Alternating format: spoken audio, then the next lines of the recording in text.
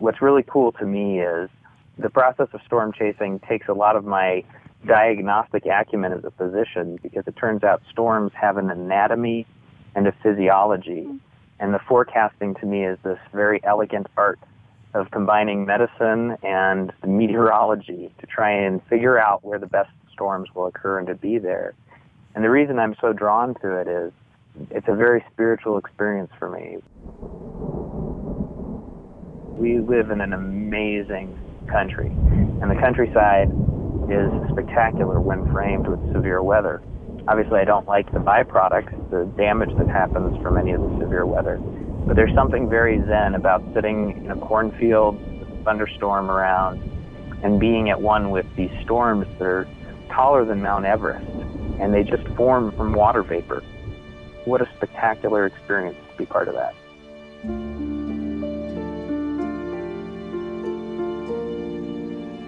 In May 2011, Dr. Persoff's two passions converged when an EF5 tornado devastated the town of Joplin, Missouri. From a diagnostic standpoint, there was the potential for a really big tornado, but as the day evolved, the storms that were forming near Joplin were really humdrum, which was good news for a while. But then suddenly out of nowhere, this beast of a storm formed just west of Joplin and morphed into the deadliest tornado in U.S. history in the past 50 years in a very, very quick fashion. The tornado touched down, and within a few minutes of touching down, it had killed 100 people and then went on to injure over 1,500. It was a very, very rare tornado that formed that particular day. In fact, I don't think any of us have ever seen a storm quite morph into this powerful a storm from such a disorganized system in our careers. Tornado was even worse because it also grew wider faster than it was moving. It started from maybe 10 yards wide and then went to 3/4 of a mile wide in less than 45 seconds. It was an extraordinary beast. As a consequence, when I was chasing it and I recognized how significant it was, I was chasing with other chasers who are like-minded, and we decided to give the storm that formed the tornado an extraordinarily wide berth. And I'm very grateful we did. As we were hanging back and the storm became more and more intense, the winds were amazing coming out of the storm and blowing into the storm. On radar, there's a signature that we can sometimes see with powerful tornadoes called a debris ball. Since the Earth is spherical, radars can only see line of sight, which means the radar beam can only go straight out from where the radar is. It can't curve around the Earth. The further away you are from the radar station, the higher up in the clouds you're seeing. What we were seeing was debris that at that point was being picked up by radar, which was measuring things about 1,000 feet or more above the ground. For a tornado to do that, it has to be extremely powerful. And the debris ball was centered right over Joplin. So we knew that this was awful.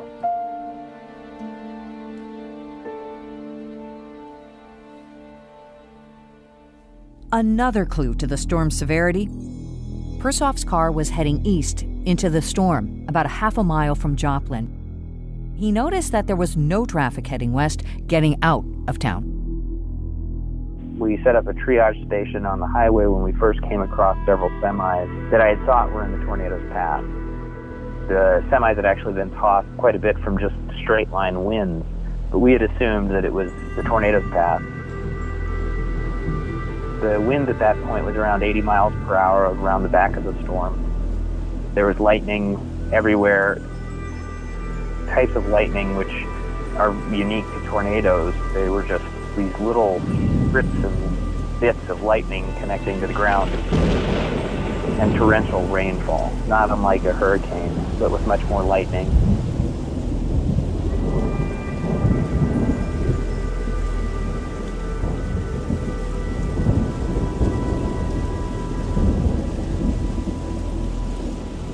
And there was a horrible sound of the tornado itself, which I've never heard a destructive tornado before this. It sounded like metal grinding on glass.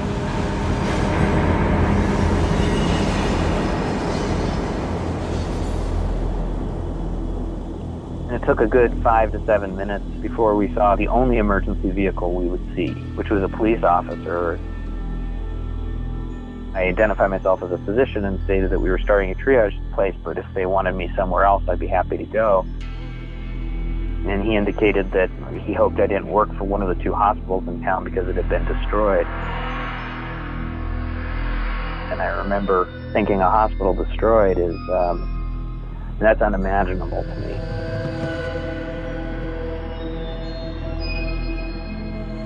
Here we are in the midst of all of this chaos and things, and we're sitting here just trying to explain how to get to the other hospital, and we're taking notes. And it occurred to me that we had to drive forward through this huge amount of debris to turn around so that we could get back on the highway to get back to the other hospital, which was Freeman Health System. And St. John's Hospital in Joplin had been destroyed.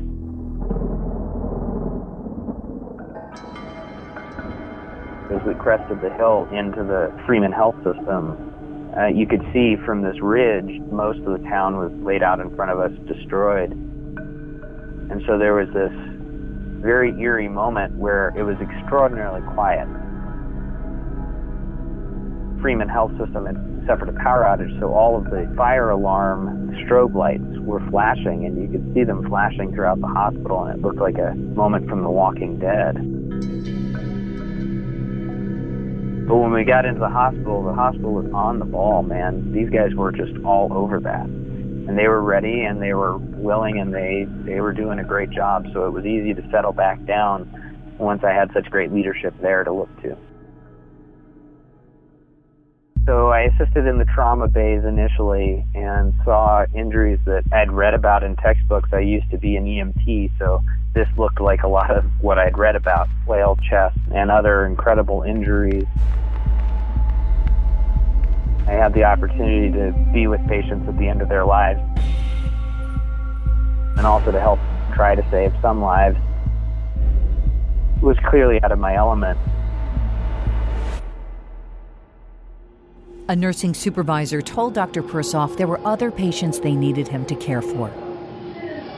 He took me through this waiting room where hundreds of people had shown up, and they were bloody, lots of injuries, but mild injuries, and I thought, dear God, please don't let this be where you're taking me, because I couldn't do that. I couldn't take care of that many patients.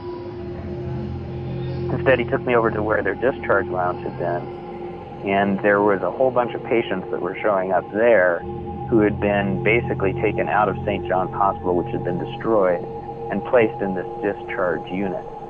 And these were medical patients, with a huge exception. They were medical patients who, some of them had witnessed the roof flying off their hospital just minutes before. All of their records were gone. No reference point, which frustrated some of the patients that it was an electronic medical record. Can't you look it up? No, I think your electronic medical records are somewhere closer to Tennessee now.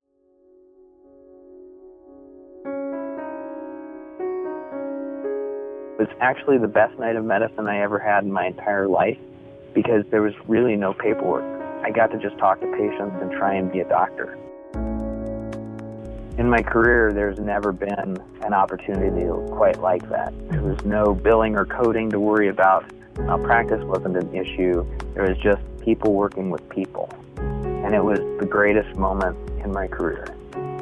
My stethoscope, my interview skills, my physical exam, and doing the best I could with the resources on hand. And bear in mind, I had some amazing nurses who were working with me in that discharge lounge. And I cannot even begin to tell you how rapidly we got the medicines patients needed, the radiographic studies, EKGs, lab. It was an amazing operation, and so to that extent, it felt very normal. To the other extent, it was out of control. I had 40 or 50 patients I was trying to take care of. It was a great experience.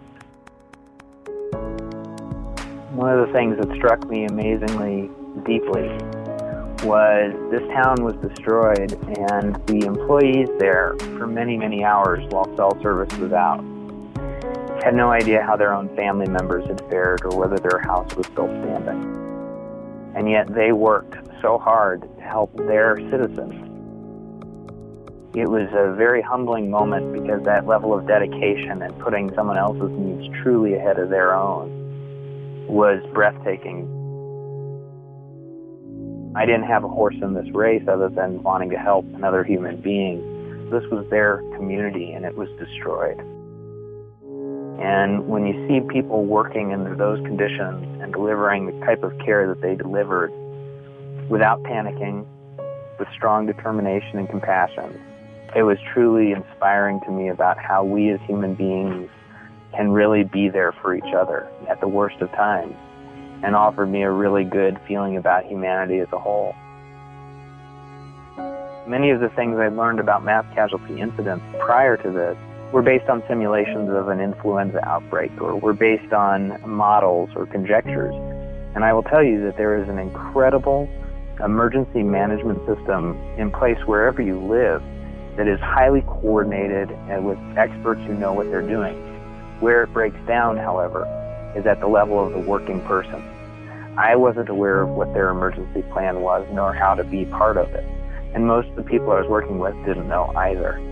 And so for that, it inspired me to change how I'm approaching my own career.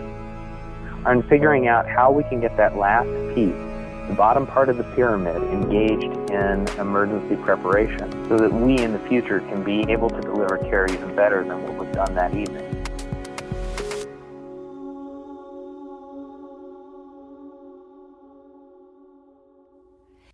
That piece was edited by Sound Medicine's amazing engineer, Chris Lieber.